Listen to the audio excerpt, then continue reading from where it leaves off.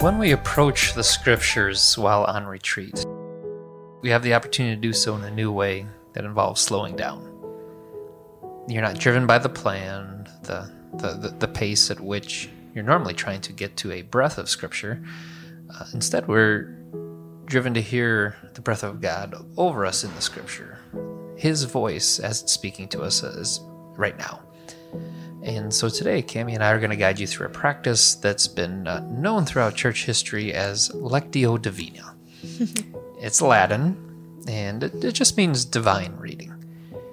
You're not just reading to learn. You're not reading all the other ways you read. You're reading to hear from God. And so it's going to be a series of 4 different readings. The first time we're going to read the scripture, it's going to be to center ourselves.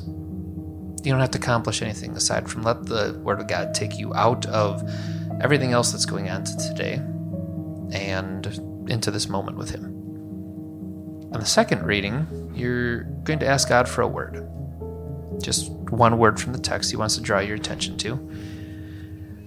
On the third reading, we're going to listen for God's invitation. God's invitation and your response to that invitation. And then fourth and finally, the final reading is just a commissioning on our day. We get up and go. Out of everything else we heard, just the last word is His.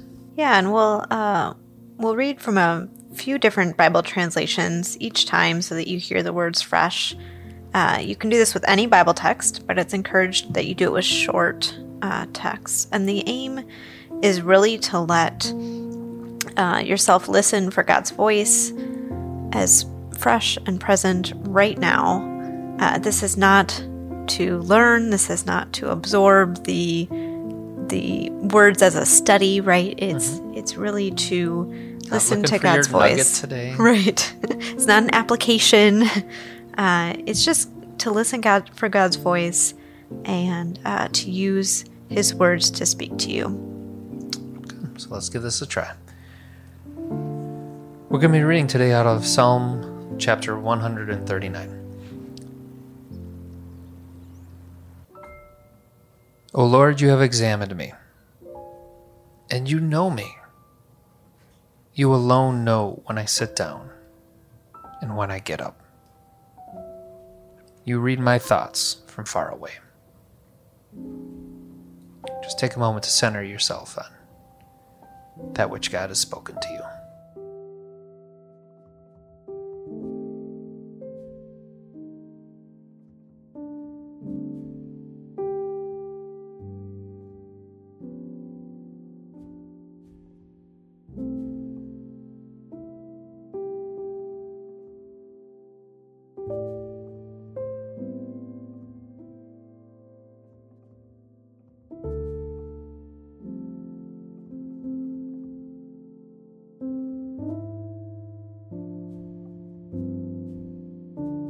I'm going to read it again from a different version.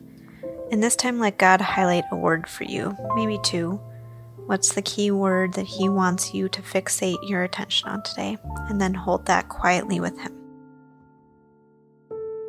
Lord, you have searched me and known me. You know when I sit down and when I stand up.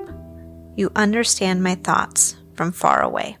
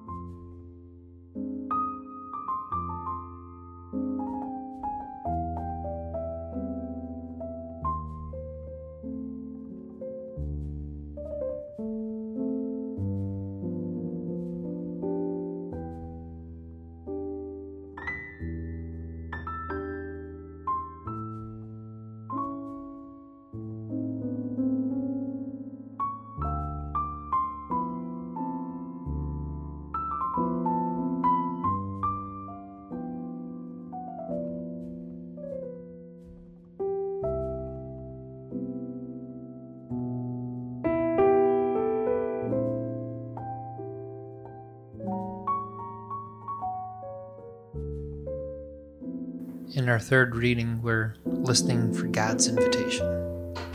What response is He inviting you to make from that which He's saying?